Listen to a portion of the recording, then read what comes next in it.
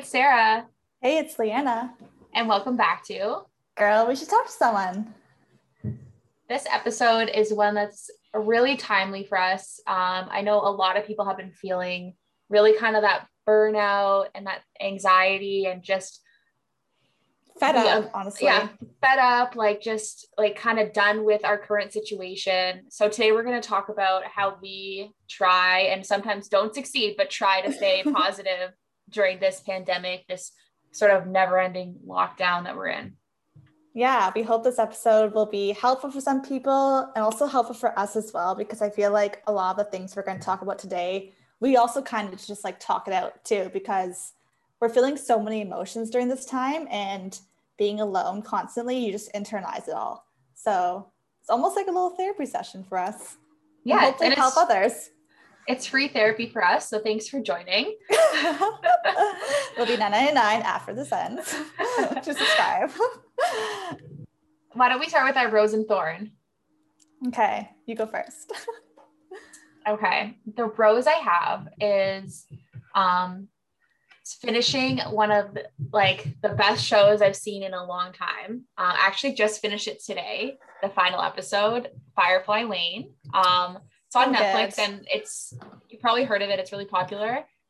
I didn't really think too much of it. I thought it was just going to be sort of one of those like easy, cheesy rom-com type shows on Netflix, but it's just amazing. Like it goes like deep into all emotions, good and bad, and friendships and relationships. And I don't know, like it just like really got to me, and I never wanted it to end. And I think there's at least going to be another season. No spoilers, but like the way they leave it off at the end, it doesn't leave it like a clean slate. Like there's something left to be said. So yeah, that's definitely my rose, but also I'm sad because it was over. It was one of those shows that just made you really miss your friends and just want to also experience life, because they go through so many life experiences in the show, some good, some bad. So I feel like when I was watching it, I just missed life so much. Yeah, like all the messy shit that happens when you actually live life, like not by yourself inside 24/7. Yeah, it brought up a lot of feelings, that show. I loved it too. Yeah, I would highly recommend, especially if you're someone that really likes to sort of like escape into a storyline. It's really easy to dive in and like really feel like you're part of it. What's your rose, Leanna? It's funny, I was thinking like all week, what should my rose be? Because I honestly had such a bad week that I didn't really have anything too much good stuff happen. But then today I was out walking just before this episode, and it's like the first day that it's been actually like almost feels like spring weather.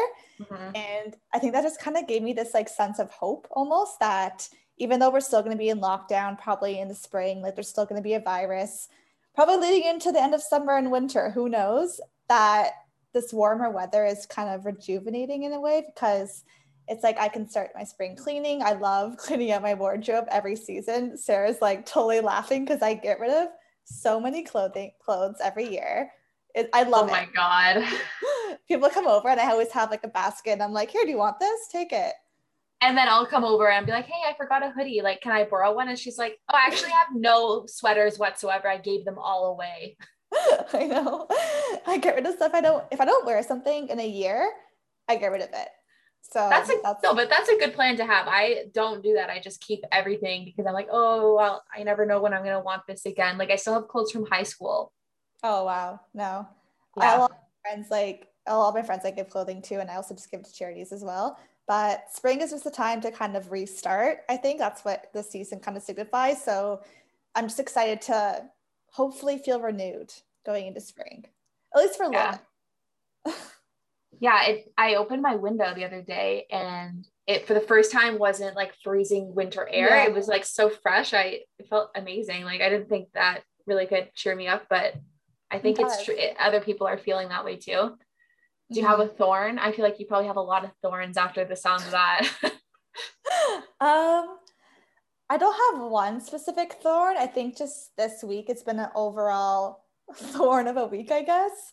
It's just, or this month, I don't know. I've been feeling very up and down lately, and that's normal for me. I have like a roller coaster of emotions in general, but I think I was like doing well with handling my emotions for a while. And then this last month, it just kind of was like my brain was like just kidding, we're negative thoughts are still around, like we're gonna ruin your day now. So I kind of let them all get to me this month, which has put me down a lot. Like, and I just haven't really felt like socializing. I haven't seen my parents in like 3 weeks. I've literally just been alone for like almost 3.5 weeks now, which I haven't done since the beginning of the pandemic, when I was alone for those initial, what was it, like 4 months. So yeah, I don't know. That was just, I guess, my thorn. So I don't have anything else to say about it. Just a shitty feeling. No, I totally relate. I'm trying to think of like a thorn, but like there isn't, it's not because like my life is so amazing right now. It's just that there isn't that one thing that stands out that's the worst of it all. I think this week has been a little bit better for me than the last few weeks, but truly the last few weeks I've just felt like as soon as work is over for the day, like no one fucking talk to me. Like I'm not going on a FaceTime with a friend. Don't text me. Don't call me. Just get out of my like circle. Like I can't bear to be social whatsoever.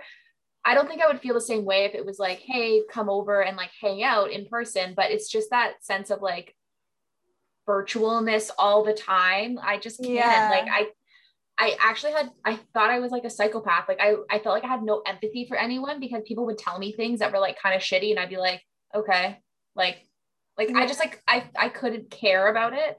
But then I was reading in this book I was reading lately, it's actually like a part of burnout, this like compassion fatigue, where you almost feel like you have to fake compassion for people when it doesn't feel authentically coming out in the moment. And that's often because we're just so drained that we can't even bring out those natural emotions. Our body's just like trying to shut everything off. Yeah, that's such a good, that's exactly how I felt. Like I felt like I was faking it when I was texting people like, how are you? I'm like, oh, I'm good.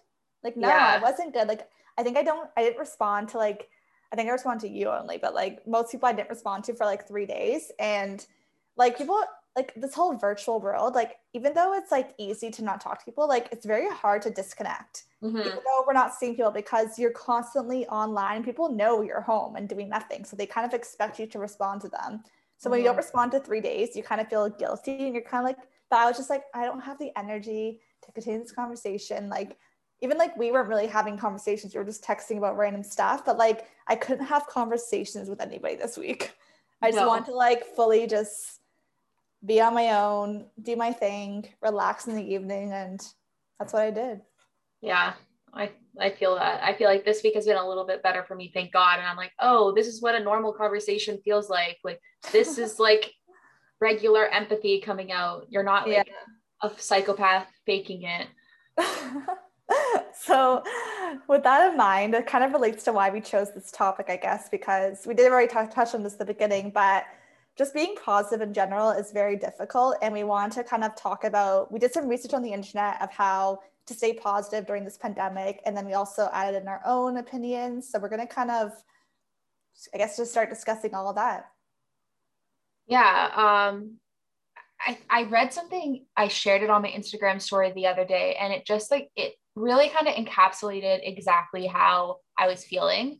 I forget exactly what it said, but it was along the lines of like, no one's saying it, but we're all just truly so done and exhausted. We're not talking about it though.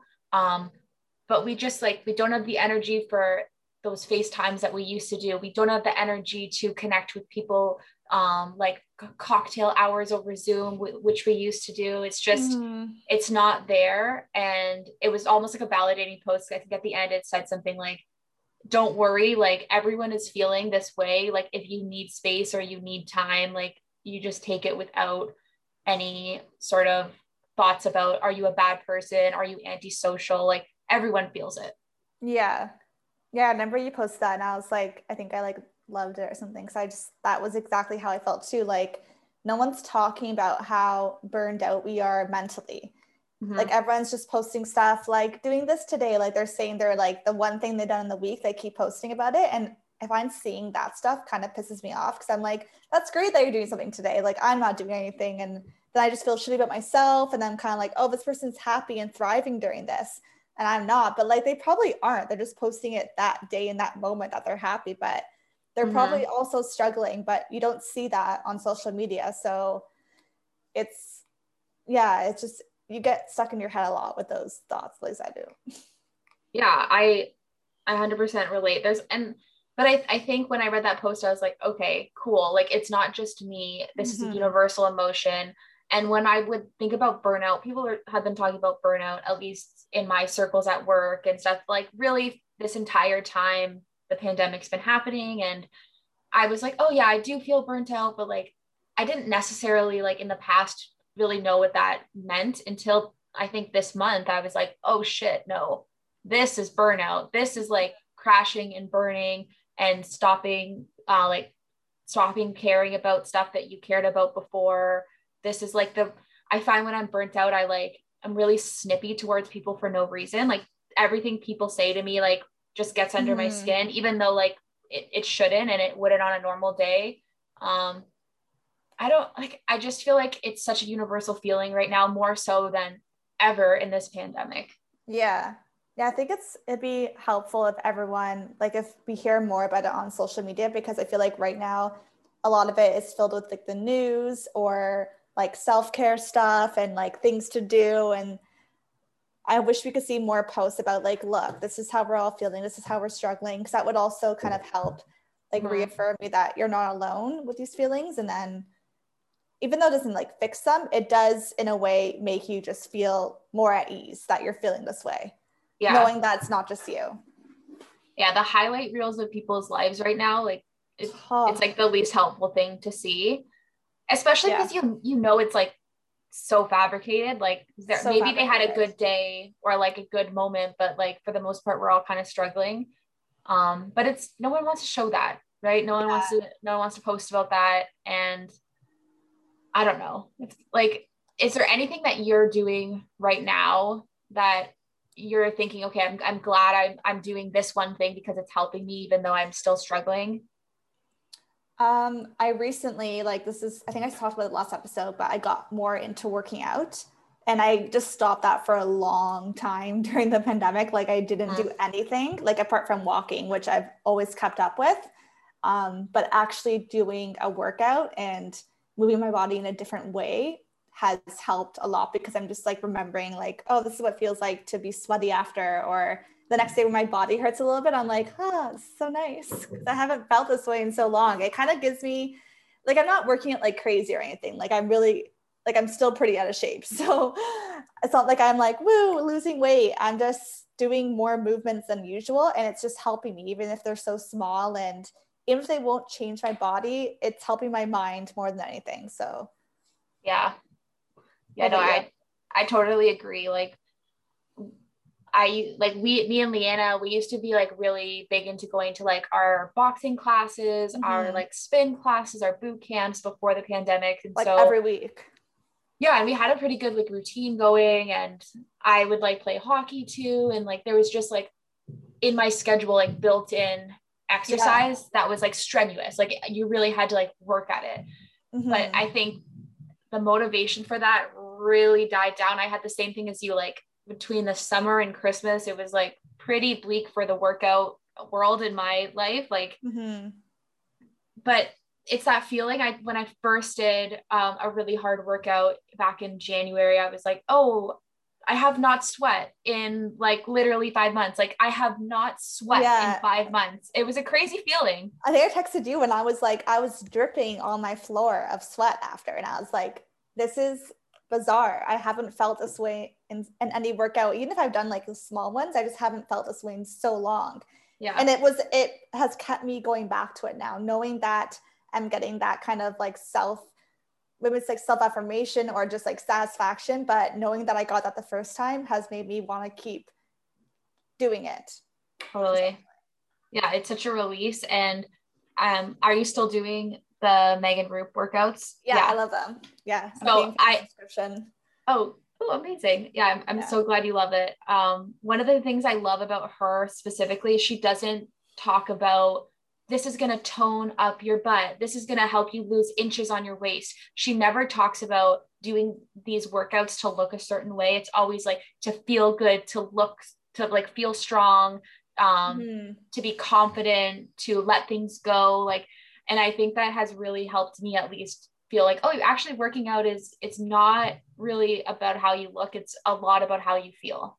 Yeah, no, even when you're doing certain moves in her workouts, like they're really hard, she'll just say like, it's okay if it's hard right now, like you're just doing this to get stronger, it's eventually going to get easier. Mm-hmm. So I'm thinking like, while I'm doing that, I'm like, okay, I can't do it right now, I'm sucking at it, but I'm gonna keep doing it and eventually I'll be able to do this workout move. And that's what the point of all this is. It's not just to do it properly the first time and lose weight and tone that first time, because that's not what working out is. Like, that's not possible. Like, you don't just do one workout and you're like, oh, lost 2 pounds. Like, it's Yeah. like you're really just like, you're growing your body's endurance and strength towards doing these movements. So that's just something I've been trying to like keep in my mind. Even if I don't work out, like I try to do something every other day, but some days I'm just like, no, I can't do it. But I've been pretty good. Like, I've been doing it every week, at least like a couple or 3. So Mm-hmm. hopefully I just keep that up, because so far it's been nice. Yeah, it's like so much about routine. At least for me, that's the only way I get myself to do these things. Is like, okay, I want to do this video today after work. I'm going to do that immediately after I finish work. And then I can like shower, relax, cook dinner, whatever it is.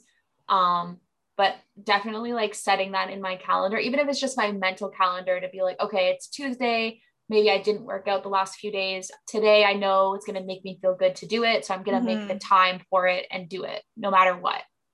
That's actually a perfect segue into the first tip from the internet of how to stay positive, is having a routine. It's saying that routine is key. So sounds like you do that every day. Like, you have a routine or you stick to it. Like I have a loose routine. I think life gets, at least for me, pretty static when things are so planned. Yeah. And it loses the fun and spontaneity and things. But at the same time now, like there really isn't anything to plan. So planning a workout in is like, it works for me. I really liked on the app that we use, like when I joined, there was like a January challenge, and every day she had something on the calendar, whether it was like yoga, meditation, or a specific video.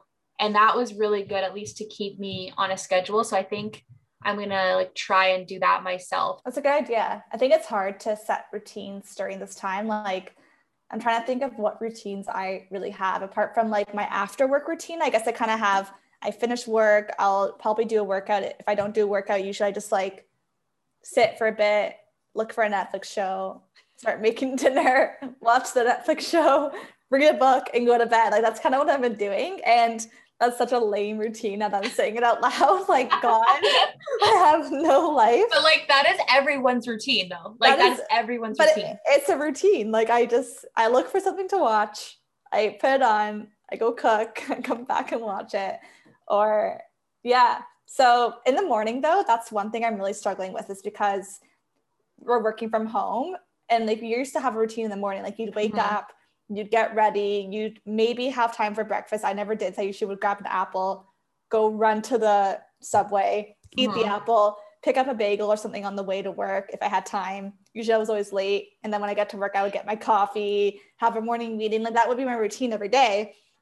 But now that I can like literally sleep until 8:25 and I start work at 8:30, like I do that. And I'm trying really hard to set a morning routine, because I know the days where I do wake up early, I feel so much better. But like, I'm not a morning person, so it's a struggle. But if people can set a routine in the morning, I highly recommend doing that. I think it makes the biggest difference with your day. I'm glad you said that, because I thought, okay, because I see people on Instagram being like, I don't know, I follow a lot of like influencer type people, and they post about like morning matcha, then my meditation, and then I'll do the gratitude journal. And I'm like, okay, I know I'm never going to get to that level. That just doesn't sound fun to me. But I'm the same way. I'm like, oh, I have a meeting at 8 o'clock or 9 o'clock. Like, I'll wake up literally 10 minutes before that meeting and like scrape together myself to look presentable. And I wonder why I'm so freaking frazzled. Like, I didn't give myself any time to prepare. No. But I do it every day. But I'm glad that like other people are doing that too, because I thought it was just me being like unable to wake up and have a normal routine in the morning. No, I think everyone has, like, I was reading about your what's it called? The whole circadian rhythm.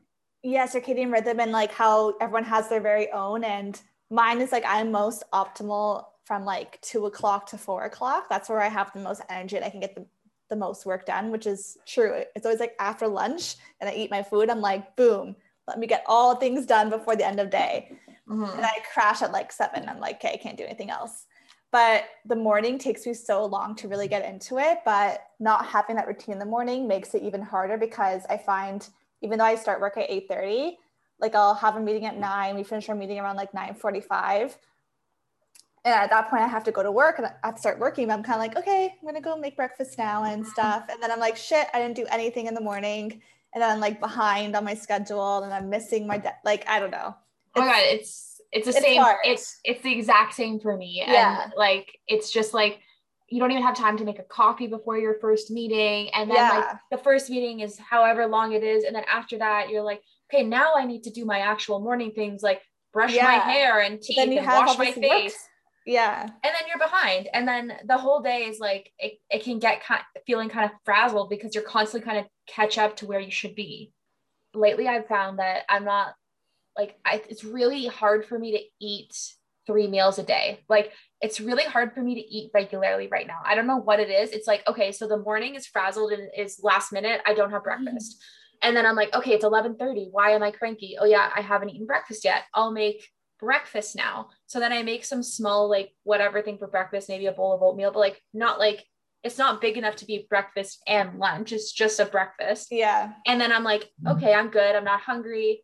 And then the afternoon rolls around and it's like 4 o'clock. And again, I'm like cranky, hangry. And I'm like, okay, because I didn't have lunch, but like, what am I doing? So then I have like some weird ass dinner lunch thing at like 4 o'clock. And then at like 11 p.m., I'm like, oh, I can't sleep because I'm starving because I didn't eat dinner. Like, and I'm randomly snacking in between on shit that's not like fulfilling and doesn't make me feel good. Like whatever's easy to grab. It's easy to do that because especially because we're always home. Like I find I have to have 3 meals or else I crash. Like I have like my blood sugar is so sensitive. I've always been like this. Like, do you remember like in school, if I didn't have like a snack or my lunch, I would just like, I couldn't work because I couldn't focus because like I would have, my energy would drop. But then I find when I'm working from home, like I don't necessarily eat the best meals sometimes because I'm too lazy to like cook lunch. I'd rather just like pick something up. So either I eat something shitty in my fridge or I just go grab something that's quick. And I'm like, but like you have the time to make a really good meal, but you just don't want to every single day because it's tiring. I'm used to having like leftovers and bringing it to lunch to work and just kind of having no option but to eat my leftovers. I literally like scoundrel my cupboards for random shit that doesn't require cooking. And it's always like makes me feel horrid. Like the other day for lunch, I had like I literally grabbed salami out of the package, just ate, like I could have made a sandwich, but what did I do? I ate the salami on its own as I'm looking for other things. And then I'm like, oh, okay, I'll have some like chips. Then I have like a few chips, like, oh, I don't really like those. Then I'm like, oh, there's these almonds I just got. Maybe I'll have some of those. But instead of like putting together a meal, I'm just like literally savaging in my kitchen for things. And I feel like a piece of shit after, like physically and mentally. I'm like, that first of all, wasn't a break. I didn't actually take time to eat. I just like grabbed stuff and I'm never like satisfied. Okay. So the next tip, we already talked a little bit about staying active, but why don't we talk about embracing your emotions? Okay. This is a tough one. I find when I embrace my emotions, I'm not positive, but then it is an important thing to do is to let yourself just feel. Or else if you don't, then you're going to, like you said before, burn out or you're going to get aggravated by everything happening. So one thing I've learned during this pandemic is actually just like sitting with my feelings and like, just like, I don't know, just sitting with them.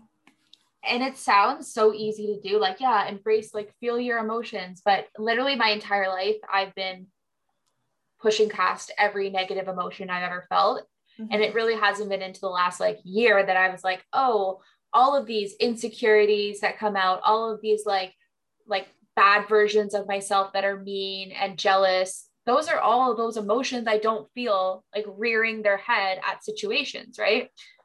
And we talked about this yesterday or the day before, and you were kind of like, oh, should we record on Saturday? Like, I'm kind of feeling down. Like, I don't know if I'll be like up to being like positive about this topic. And then I think we had a good conversation. It's like, well, that's kind of like the reality of it, right? Like we're talking about how we feel like shit and trying to make ourselves feel better.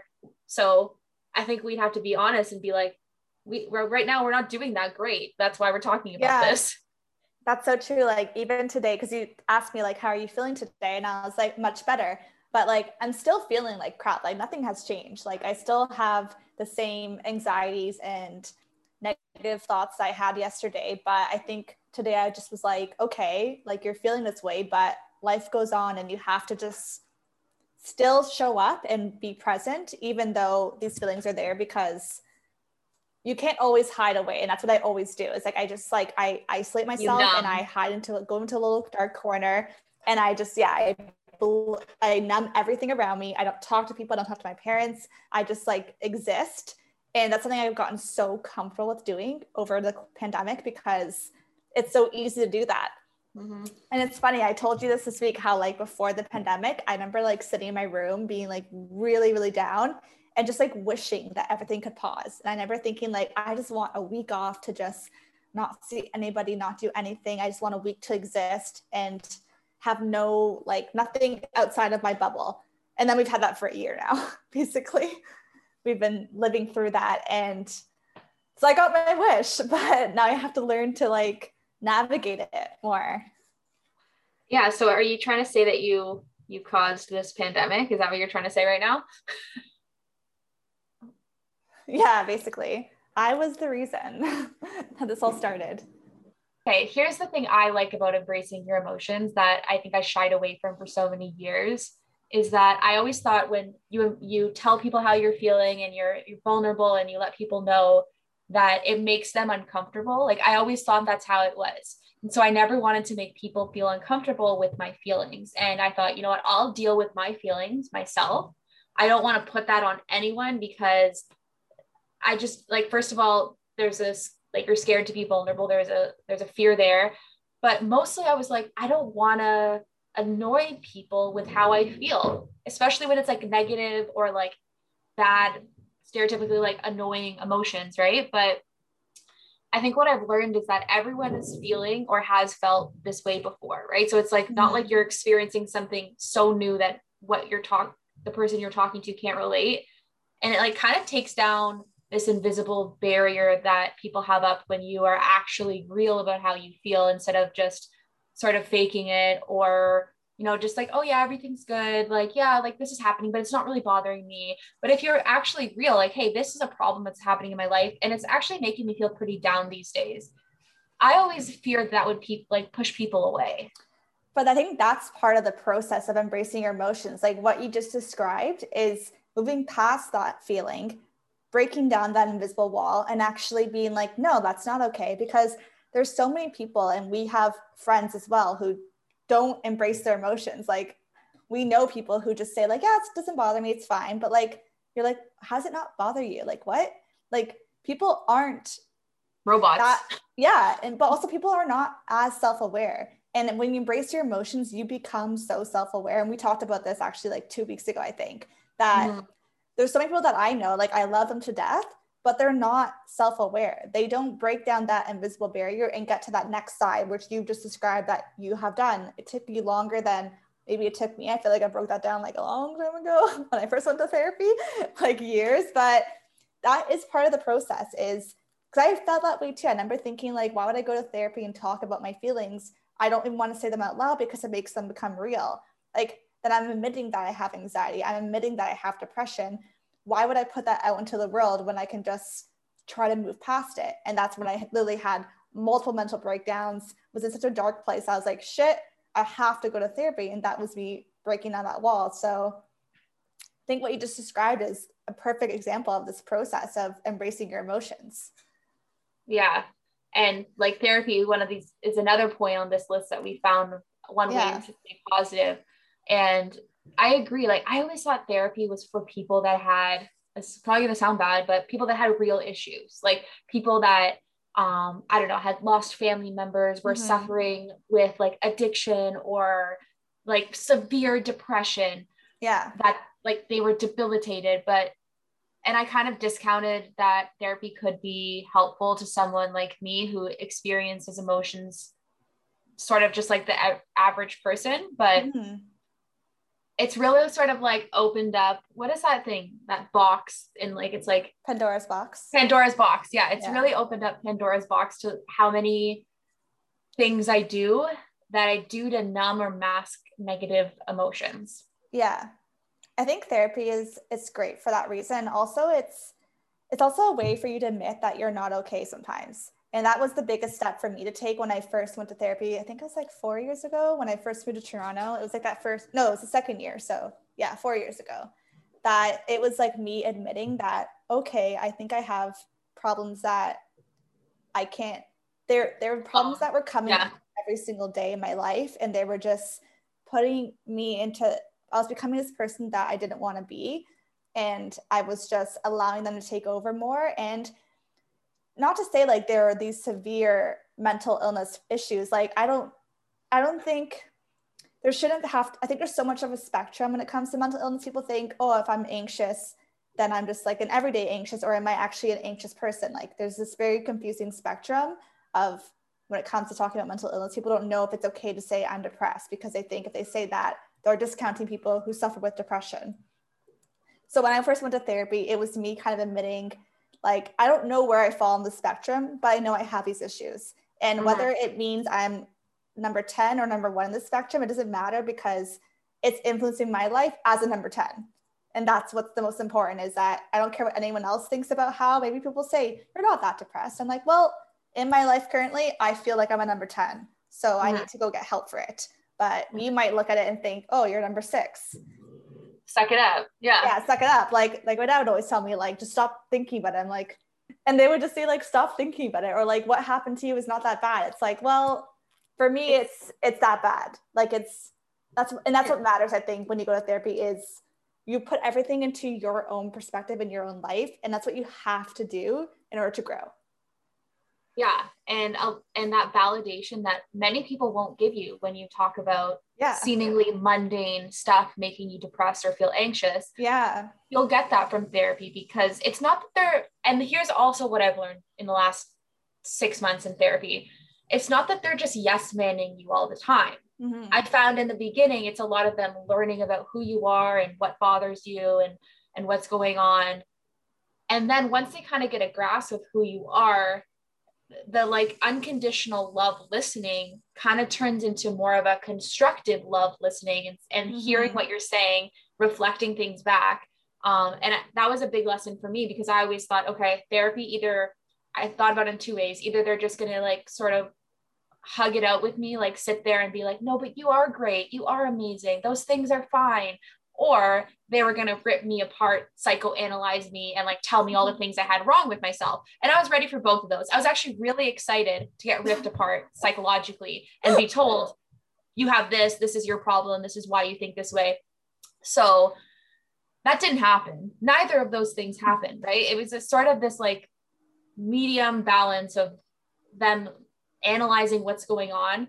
But I think my therapist, I like her so much because she doesn't ever give me her opinion on what's happening in my life. It's never about what she thinks about it. And every time I try and ask her for it, she turns it around to make me comment on my life, because her comments on my life don't really mean anything. She's not living my life, like you're saying. Yeah. Did you have to, when you first started therapy, do that like psychoanalyst test where you had to answer a bunch of questions, and after they told you, okay, this is where you fall on the spectrum of... No. Oh, really? So when I first did therapy, like originally 4 years ago, maybe because I went there for specifically anxiety and depression, but I had to answer a bunch of questions. And when I was done that, like the answer was like, I don't want to say what the answer was, but basically what it said I had. And I was like, shit, like now I'm like... It was like diagnosing you? Yeah, it was like diagnosing me, which I thought was helpful. And then at first I was kind of like, okay, I feel good now, because I've always thought maybe I have these issues, but now this paper is telling me, yep, you have this and you have this on a major or minor or medium scale. Yeah. But then thinking about that now, because when I went back to therapy this year, I didn't do that. I just kind of went in there, was like, this is what I'm struggling with. This is what I need to talk about. And when I went there for struggling with OCD, and I didn't really understand OCD before. So I was expecting her to tell me, no, you don't have OCD, or you have a minor case of OCD. And I kept asking her, like, what do you think I have? What do you think I have? And she was like, it doesn't matter what I think you have, because that's how you're feeling. And we're going to deal with it, because whether you're a 10 or 6 or 3 on the scale, it's influencing your everyday life in this way, which means we have to work on it. And that really put me at ease, because I was like, okay, so like I just didn't second guess what my issue was, I guess. That's what I'm trying to say. Because I feel like that's what I do a lot. I'm like, am I really depressed, or am I just depressed today? And I constantly second guess it. I'm like, oh, I can't feel depressed because I don't have depression. But then it's like, it doesn't matter if I do or I don't. I feel this way, and that's it. Yeah. And I think that a good therapist, at least in my mind, it's never about pathologizing the person. It's never about you have severe anxiety. You are a person with depression. Like, it's about listening to what's going on. And it doesn't matter if you say, I have depression and this is what happened to me and I feel really whatever way about it, or if you just said, this is what happened to me and I feel whatever way about it, having the label of depression, it doesn't add or take away anything. Exactly. It's the problem's still going to be there. Yeah. It doesn't make you feel, I used to think it made me feel better knowing I had something, but then I was like, no, it doesn't, because then I keep Googling what this means. And then I'm like, oh, I don't feel that way. So maybe I don't have it. Oh, this person has depression, but they do this and I don't do that. Like, do I have to be super like stuck in my room every single day to have depression, or can I still go out and be happy sometimes? Like that was always what was like going through my head. And I mean, the mind is such a confusing and strange thing to understand, but it's one thing to remember, I think, is that it's different for everybody. So never judge your feelings. Or I think what I've learned is that I'll never know what it feels like to be depressed as Leanna. I'll only ever know what it feels like to be depressed as Sarah. And so I can't say that yours is worse or better or different. All I know is it's yours. Yeah, exactly. Yeah, that's a perfect way to say it.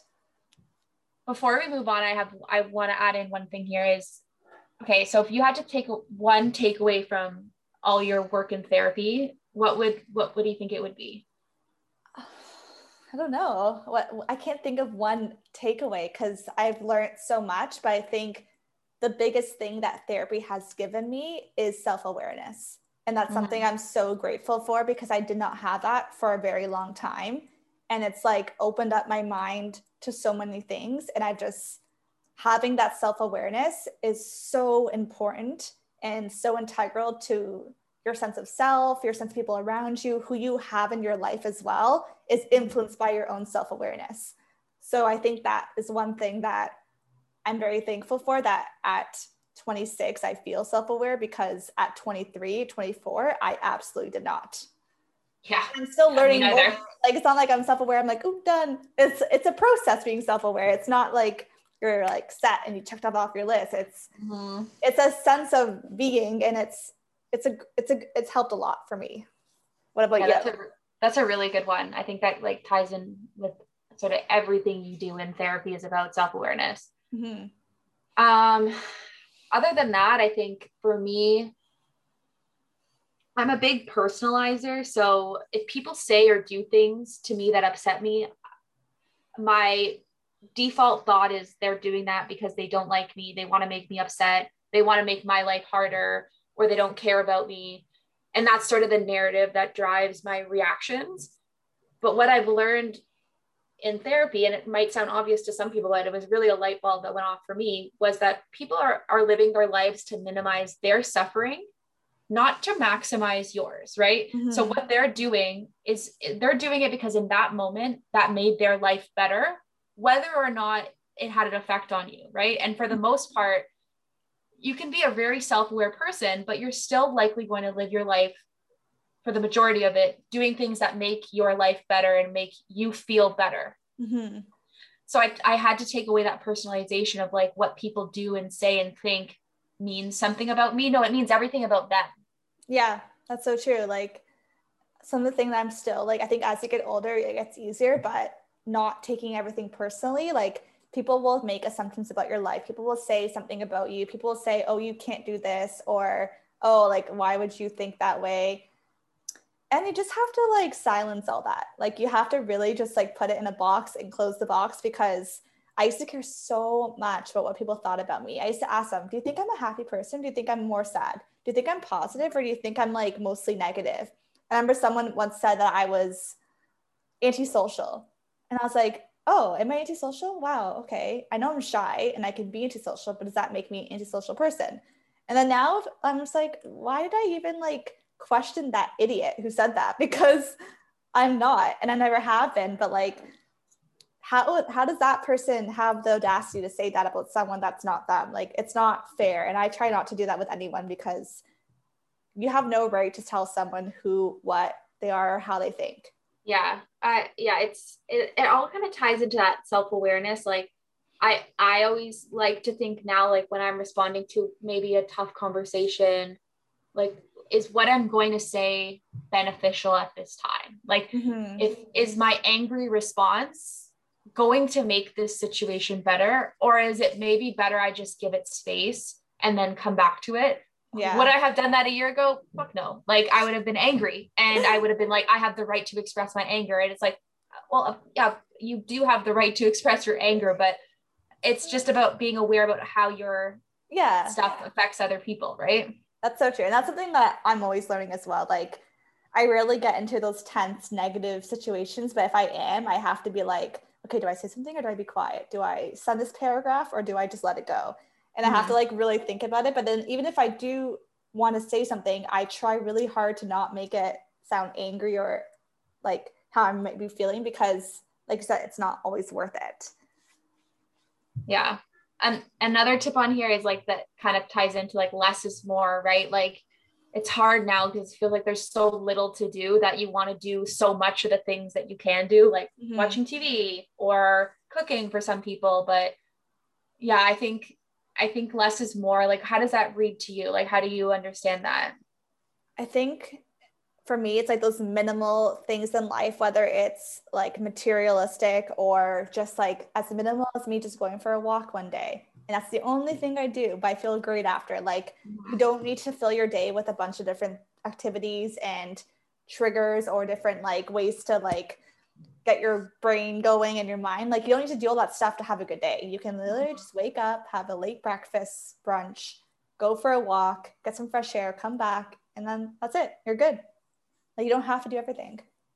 Yeah, that's actually like, you just kind of like really put it into a good perspective for me. And like, I was definitely not a less is more person. No, you're like a more is not enough. That's like what you look like. Yeah. And so that's funny because I read that. I'm like, I don't really think that less is more. And then you say that and I'm like, oh no, you're right. But I just need to get out of this mindset that like I need to be and doing more and more and more and more and stuff all the time. And my day is not successful if I haven't done X, Y, and Z off a list. Yeah. But it's gonna be hard going back to like when eventually we get out of this and having everyday life. Like, it's gonna be hard adjusting to that lifestyle, doing more stuff in your day. I feel like I'll be very much like, I'll probably just go to work, be like, hey, I'm done going to work, coming home, doing nothing. I'm not gonna feel guilty about it. Whereas before I'd be like, no, I should go to the gym. No, I should get drinks with friends. No, I should hang out with that person. Like, they asked me to. Like, I should do all those things, but you don't need to all the time. That guilt is like, oh, I feel that so deeply that, and it can be for anything, right? That you think that you should be doing, but you're not.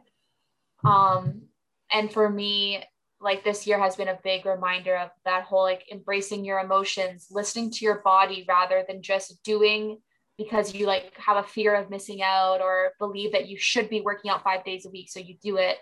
My workplace had a really good talk the other day. Someone came in to talk about burnout, and he introduced a new acronym called joy of missing out instead of fear of missing out. And he said, once you embrace that feeling of doing what feels good to you, you will never have that feeling of like you're missing out, because you're doing what is right for you. Right. And it's hard to do that. It's hard to always know what's right for you, but I think it changes all the time. So it's just something that you can't forget about. I think people have to remind themselves to think of themselves and do what's best for them. The next thing on the list is really important. Going offline. That is so important during the pandemic because everything is online right now. everything that happens in the world is online. People repost it. It's on your stories. So just turning off your cell phone. I do that sometimes and my parents think I'm dead and they're like, why? You actually turn it off? Yeah, I do. I actually turn it off. I love turning it off. I also don't sleep with my alarm clock now. So now I turn off my phone usually at night, or I put on Do Not Disturb. Sometimes I put a backup alarm, but I have a real alarm clock now, which is like the best decision I made of this year is getting a real alarm clock. So I don't have to rely on my phone. So my phone is just like away from my bed. Like it's not somewhere I can easily get to. So it's not like my first instinct in the morning is to grab my phone, turn off the alarm, and then search through it. Now I'm like, I don't do that anymore. That's smart. Yeah. I'm not good at that. I'm really not good at turning off. I never turn off my phone unless it's dead. Do you like leave it in another room and close the door? I do that. No, it's literally like, oh really? Beside me all the time. Unless I'm like, okay, Michael sometimes will ask me to, like, if we're gonna watch a movie, he'll like force me to put my phone in another room, because if it's not in another room, I'll look at it while I'm watching the show. Try doing that more. Like I try after work, I'll put my phone in my bedroom, the sound off. Because I know if I have nothing important happening, I don't need my phone near me. So I put it in my bedroom, sound off, I make dinner, then at 8:00 I'll grab my phone and like see if anyone messaged me. Usually no one has. So I'm like, why do I have it constantly on me if literally nothing's happening? But that's like baby steps, is like just putting it away from you, out of sight. And it's like out of sight, out of mind. That's the it's just like, it's gonna maybe sound crazy, but like, if I feel like I can't do that. Like you can, trust me. I just feel like I'm always, I don't know. It is what it is, but yeah, I definitely just try it more. Try putting it in another room. Even keep the sound on if you need the sound on, just to know. No, I don't put the sound on. The sound on is a no-go for me. Okay, so put it in another room, sound off, or put on Do Not Disturb so that you don't get any notifications. That's what I do a lot. Yeah. I gotta get better at that one. Okay, next tip is learning new habits or rediscovering old ones. This is a good one. Is this something that you do or have done? Yeah, I think this year, I started doing my Photoshop class on Thursday nights, and that's been, is that a habit? I don't know. It's like learning a new thing. Yeah, a habit or a hobby, whatever. Let's make it like. And so that has been fun. Yeah, it's something new. And then I think with this podcast, like my mind is always like turning about things that we can do or should do or haven't done. Like, so I like that because I feel like it's fun, but it also requires me to think in a more of a like entrepreneurial way, which I don't normally have to do. Yeah. So I've had a lot of fun figuring this whole platform and everything out. Yeah. I think, something for me is like just tapping more into my creative side, which I feel like I haven't done for a long time. And not that like I'm the most creative person, but I like creative things. I'm just not always good at it. But like I started painting. I'm not the best painter, but like I just love doing stuff that's creative, and like even if it's just like coloring. Something I really, really want to do is get into writing again, because I used to write a lot in journal when I was younger and I loved it, but I haven't done that in years. The next tip, getting outside. I think we all know and love that one. I think it's been a mental health help for everyone during this time. Absolutely. And it's a way to also have, like, the next tip is a work-life balance. And I find being outside is a way to help with that, because during the day, you're always at your desk and you don't leave your house. So just going for that quick walk on lunch helps balance the day out and reminds you that you have a life outside of working from home, because your home now becomes work. It's so hard to like differentiate between the two. So I find those two go hand in hand. I agree. And like, I know for me, and I think for you too, like we have a desk space and we do our work there. We'll do like our volunteering meetings there. Mm-hmm. We'll do our podcast there. So like you really need to separate it, or else everything can feel like work. Yeah, exactly. Okay. The last tip. This is a good one. Check in with loved ones and maintain regular social contact. I love how this whole time we've been saying we're antisocial and like depressed, so we don't want to do that. But it is important to do. Like I forced myself today to do this, and there you go. I socialized. Now I'm done for the weekend. Yeah, I actually, Yeah, I feel this is hard. This is hard sometimes, especially when there's nothing new to share. Like my mom will call me and be like, "Hey, what's new?" I'm like actually nothing. Like everything is the exact same as last week. It's like Groundhog Day every day of my life. So it almost feels like you have nothing to share with people. So why call them? But then sometimes you have these really nice random conversations with people and you're like, oh, that's why we're friends, or this makes me feel so good. Like, and you need to make sure you do that, because those are, I guess for me, like that's what pushes me through the tougher weeks or days, or are those nice conversations. Yeah, no, I totally agree. Like even like with my parents, like my mom and I have this habit of talking every single day for the last like 3 years, 4 years. I don't know. We call each other every single day. Now it's like not multiple times a day. Before it was like 5 times a day. Now it's like we're down to like 1 or 2.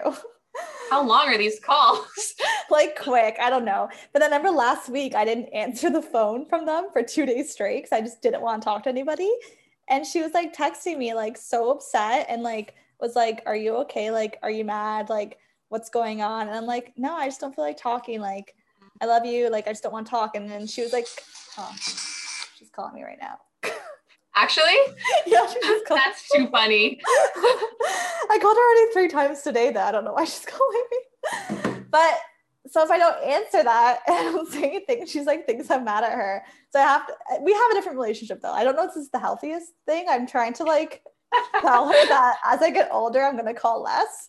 Like if I have a boyfriend, I'm not going to call her 6 times a day. I'm going to call him. Oh, you'll be too busy. But we've kind of like, I know, but we rely on each other for that social contact. So it's important for me to answer her calls, but also like I'm trying to like get more space. No, I think that's good. And yeah, it's cute, I guess. Like we've gone into this since she was sick. Like I called her 7 times, 8, 10 times a day when she was not doing well. So it's just become a habit. But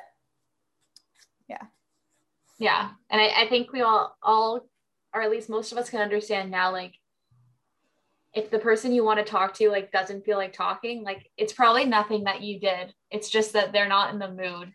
She also always texts me good night and I love you, and it's the cutest thing ever. I don't know if your mom or anyone's parents do that, but like I find that so, I don't know, it makes them single. Like it's just so nice having my mom think about me before bed.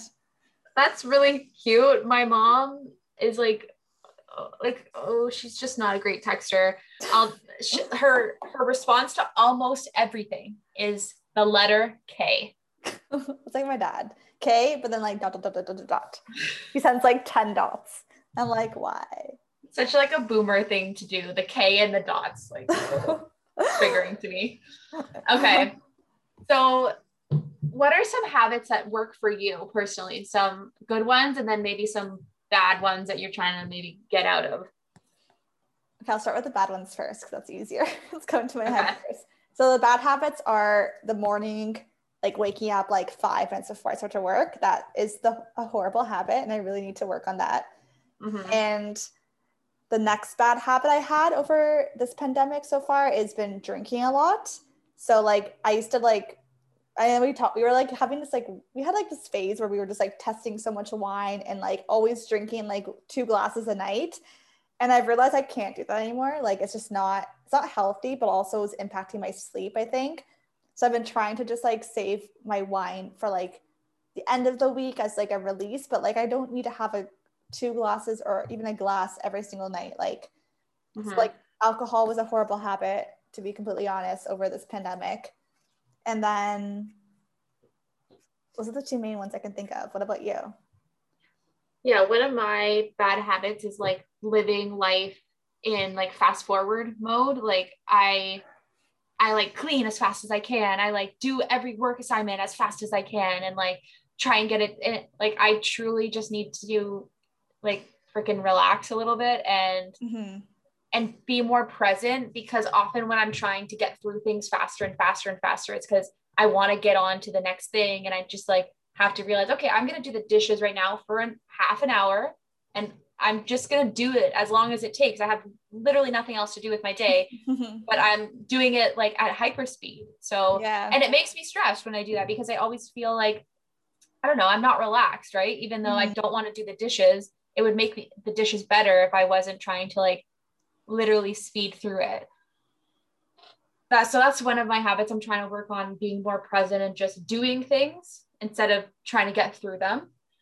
And then giving myself like grace to do what I want in a day, which sounds maybe dumb, but to me, sometimes I have these expectations of what should be done in a day and how much I should do.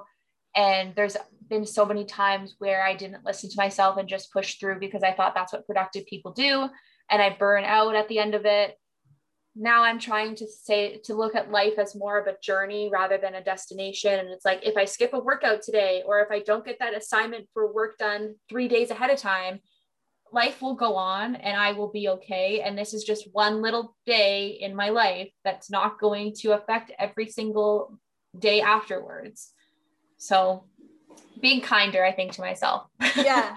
Being kinder is, that's like a good habit I've been working on, is that my therapist gave me like a lot of positive affirmations each time we have a new session. So I have this like positive statement written on my mirror, or like on a note on my mirror, and I read it to myself every time I'm in the bathroom. And it helps. That's a good habit I've developed, because I thought before it was like stupid, but I have like 2 there on this mirror, 2 in the bathroom. I have them like kind of spread out my condo, and that's a really good habit to have, even though it sounds like, how does that help you? But just like reading yourself these positive statements that you've created for yourself that apply to you is such a good thing to do. So I'm trying to think of other good habits. Do you have any you want to talk about? Yeah, I have one, which has been making time to work out. Maybe not every day, but most days, just doing something that makes me feel good. It actually changes my entire day. Like, I could have had a shit day, workout at 7 p.m. My night is so much better already, just from that half an hour of whatever I did. It just feels, you feel more accomplished. Like, you feel like you actually did something, even though you didn't do really much. But I agree, it's a good habit. I don't know if you do the dance workouts, but like, there's a few dance workouts that you just like, I don't know, I just get into it and I'm like, just like going at it. Like, and it's just a physical release of like all whatever was bothering me, or these negative thoughts I might have had about how I looked in my workout gear before I started. It all just kind of goes away when you actually do something and give it your all, without having that voice in the back of your head telling you how bad you are, or how terrible you look, or how you haven't done this. Yeah, no, that's a good one. Reading for me has been a really good habit. Like, I read before, but I think I read a lot more during this pandemic. Like, I'm reading so much more, like multiple books a month, whereas I would read like 1 or 2 before, and now I'm reading like 3 or 4 maybe.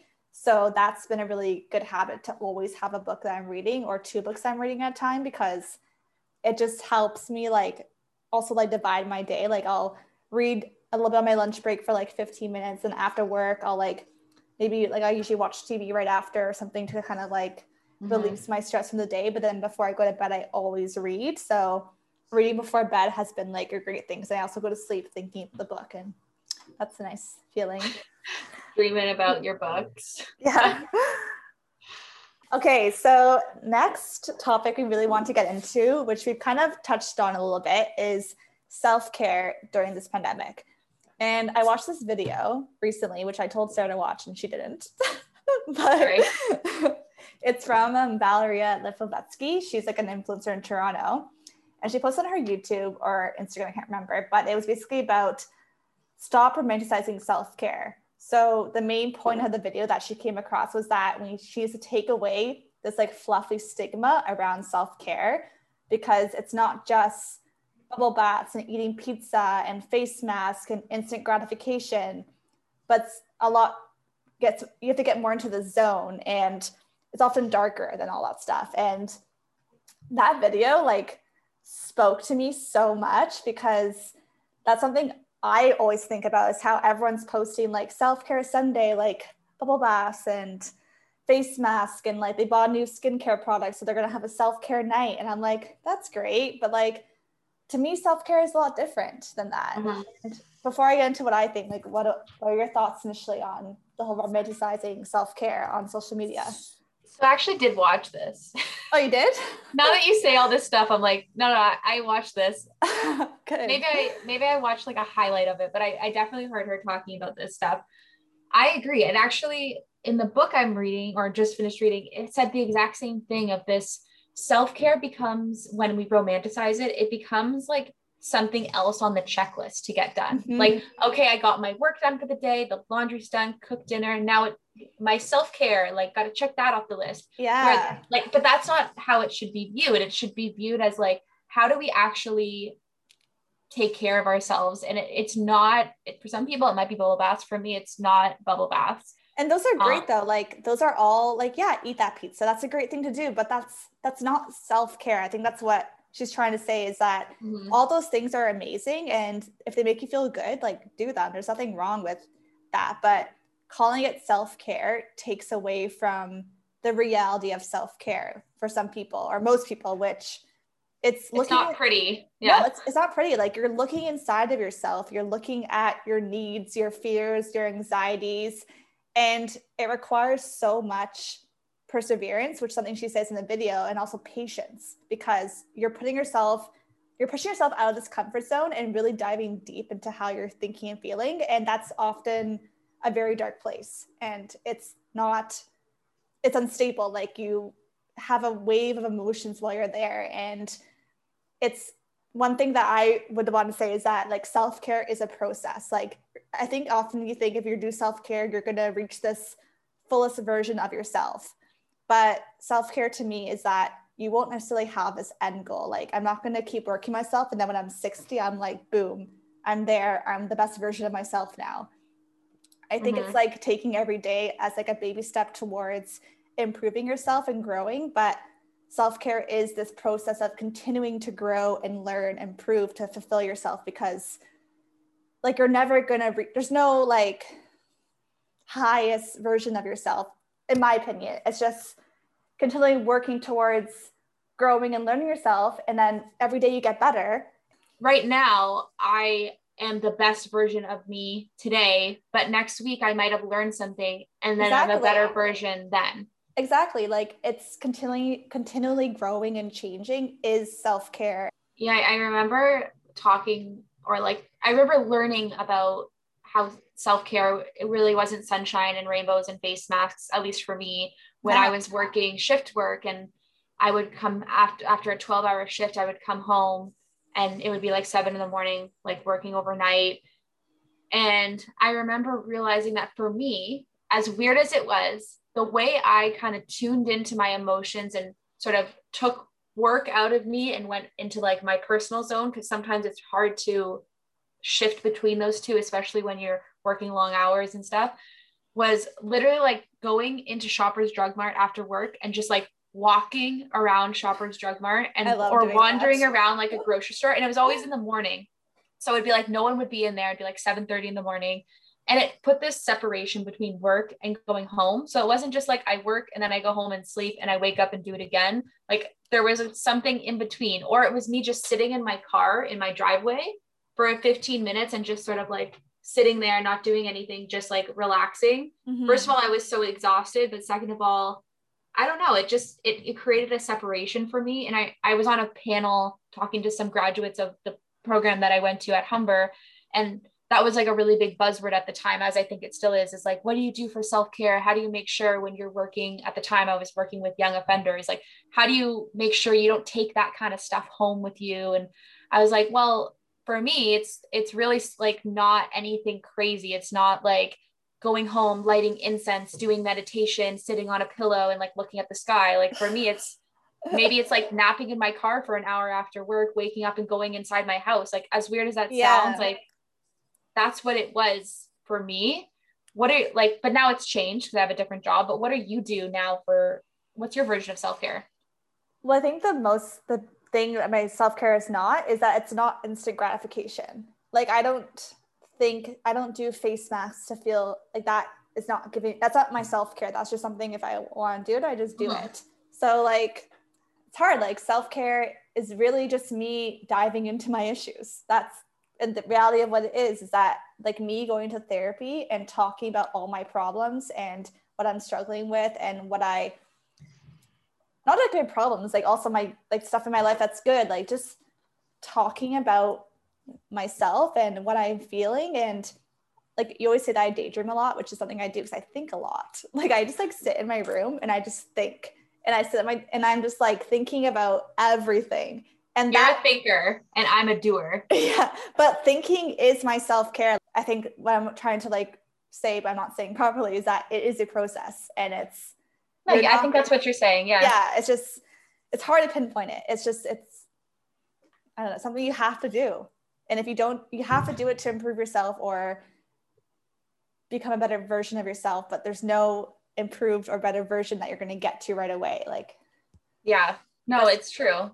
It's so true. It's like, it's not like when the face mask is up, you're like, oh, all good. Yeah. I'm like, oh. Like, I wish it was like that, but yeah. And I think I used to view self-care as like, okay, self-care is yoga. So yoga is my self-care. And like, maybe self-care for me is movement. Like in some way, like working out and sweating is definitely a way that I take care of myself. But when I really boil it down, I think for me, which this has been a big lesson for me this year, is self-care for me is setting boundaries with people. Yeah. When I set boundaries with people, I don't do things that I don't want to do. So I don't hold resentment for them feeling like they forced me to do something. I take all that negativity out of it. I only do things that are going to make me feel good or bring joy to my life or are going to be really important. And when I set boundaries with people, I give myself space to do things that make me feel good, like work out or go to the doctor or like talk to a naturopath. Whereas I might not necessarily make that time for myself if I let other people's expectations run my life. Yeah, no, absolutely. It's kind of just allowing yourself to get lost in your thoughts and feelings. That's to me what's scary. It's a scary thing because they could be really positive one day or they could be really negative the next day. But like, I'm someone who easily gets lost in my thoughts and feelings, but that's my way of dealing with stuff. I don't know. No, I totally relate now, but did I relate to this a few years ago, getting lost in feelings and feeling things? No, feelings were not for me. Yeah. And like only recently you started like going to therapy for the first time. And I feel like now you've become so much more in tune with your feelings and emotions just by doing that, which is probably a form of self-care for you as well. It's just realizing that you can speak about what's bothering you and you don't have to hide it all away. Yeah. And like being a little bit broken is not such a bad thing sometimes. Like just like letting it all fall out is okay. Yeah, we're not. But like I still can't, like when I say that, I'm like, yeah, it's okay, Sarah. It's okay. Like I'm convincing myself. It's a process. It's a hard thing to accept, but it goes perfectly with what you're saying is that you're never going to get to a point in life where you're not going to be faced with challenges and ups and downs. Like I kind of thought like as an adult, you're able to smoothly go through some of these things. And like once you learn your lesson, you won't do it again. You know how many times I've made the same mistake? Yeah. Like, I kept saying like, oh, when I move to Toronto, this is going to be different. No, like it's a new challenge every single day and every month, every year of life. And once you accept that though, like, okay, I'm never going to be rid of challenges. So I'm just going to have to reframe how I think and about them. Yeah. And as you go through them, you learn different coping mechanisms and you try to eventually you practice them more and more. So those challenges are no longer overtaking you. They're maybe just a little bit better. It's like exposure therapy for life. Yeah.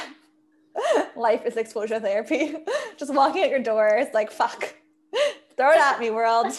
Okay, why don't we dive into some of our rapid, well, you know, at first I want to say like, this has been, I feel like a really, at least for me, I felt like a really good conversation. And I know, I'm like, I don't want it to end, but like, I know when we get together, we talk about this stuff all the time. And so it's so natural for us. And like, I don't know what's wrong with me today. I feel like I'm going to cry. I think the one thing before we get into a rapid fire, like I hope this helped people because I think this conversation has definitely helped me today, especially because this is like Sarah said, this is stuff that we always talk about and always feel, but we've never voiced it to our friends outside of each other. Like I've never voiced this to people outside of usually you or my therapist.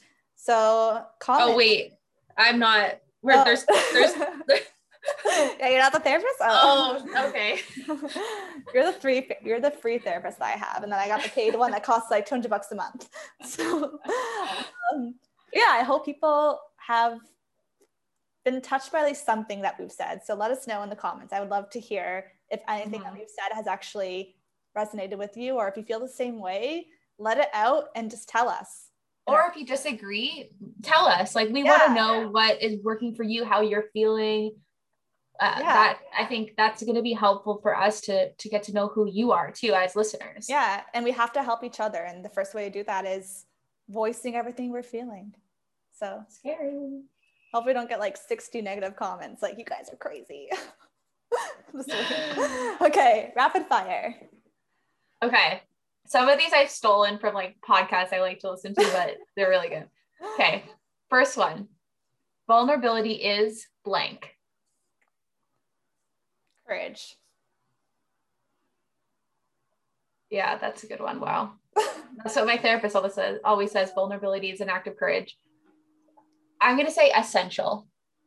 Nice.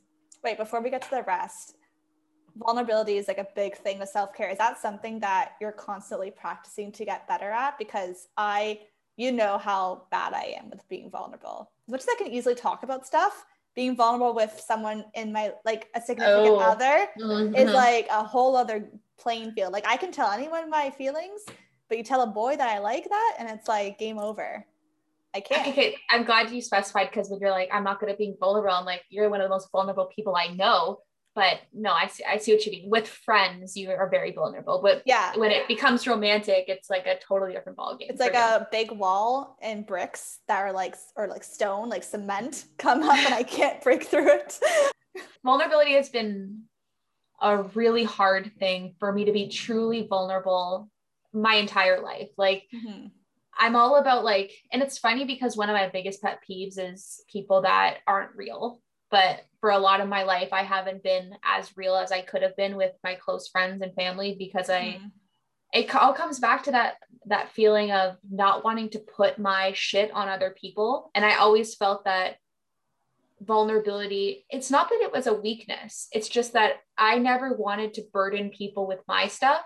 So I'll be vulnerable to myself and maybe one other person, but that's it. Like, no, I wouldn't tell my friends a problem in my relationship, because I don't know, it just felt like that wasn't the right person to go to. It felt like no one could help me with my problems. So being vulnerable is a waste of time a little bit.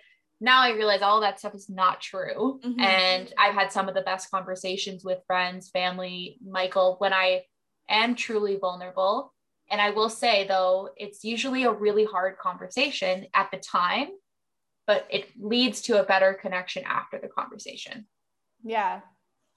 I like what you said about like how you said you don't always feel like you're real your whole life, or like leading up to now. And even though you say I'm vulnerable, like when I'm vulnerable with you guys, I'm literally half time I'm making jokes and I'm like laughing at my own demise. Like, so to me, like, yes, I am, in a way I am being vulnerable because I'm saying stuff out loud, but I always put up this barrier where I don't actually let myself feel and let people see that I'm feeling something. And so like my vulnerability is a big work in progress for me, because like 99% the reason I have not had a boyfriend is because I can't be vulnerable. Like I just can't even fathom someone else knowing everything about me and accepting it if I can't accept it. Yeah, I encourage people to answer this question for themselves and take a look at how you're being vulnerable and what, if you're not, or if you are, or how you can improve, because even if you're vulnerable with your friends in one way, there's probably other ways that you're not. But be gentle, because like my therapist says, vulnerability is truly an act of courage, because when you're vulnerable, you cannot control what the other person will feel or what they will do based on what you say. Okay, next question. You want to relax. Do you read a book or watch TV? I don't mind. Watch TV, 100%. I do both. Morning walk or afternoon walk? Afternoon. Same. I just like, I can't be. Did you hear about our morning routine? Do you think we have time for a walk? Do you think we have the energy to go outside? Also, I love like catching the sunset, and I like afternoons better. Journaling or calling a friend? I don't journal, so I definitely call a friend, but I want to journal. It's on my list. Yeah. I often don't do either, but I'm gonna get better. I know I'm not gonna journal. It's just not. I tried it. It's just not for me. I'm not like. So I'm gonna get better at calling friends and telling them what's happening in my life. Hey, honestly, you never call me. I think I call you sometimes because I'm too lazy to text, so you just don't answer. Then we end up texting, but like you don't call ever. No, calling to me is like exhausting. Yeah, I'm both because I feel like I have to be on and like performative a little bit in a call, but I think that is like my burnout coming out a little bit. Yeah, probably. Yeah. Okay, next question. You're craving junk food. Are you going for chips or cookies? Chips all the way. Cookies. Really? Doesn't sound to me at all. Okay. Workout. Cardio or weights? Weights. Absolutely weights. Well, like not weights, just like strength training. Strength, yeah. Strength or cardio? Strength. Yeah. I would go. Right now I'm loving the cardio because I'm loving sweating. So I'm gonna go with cardio right now. I wish I loved cardio. Which app drains you the most? Ooh. I want to use one app, so I guess just Instagram. What other apps are there? I guess Facebook, TikTok. The app that drains me the most is Microsoft Teams. Oh yeah, you know what? Slack drains me the most. It's so exhausting. Holy shit. Okay. Oh, I love this next one. Give us a snapshot of an ordinary moment in your life that brings you great joy. Aw. Okay, you go first. Okay. This is like pre-pandemic, but it's all good. I'm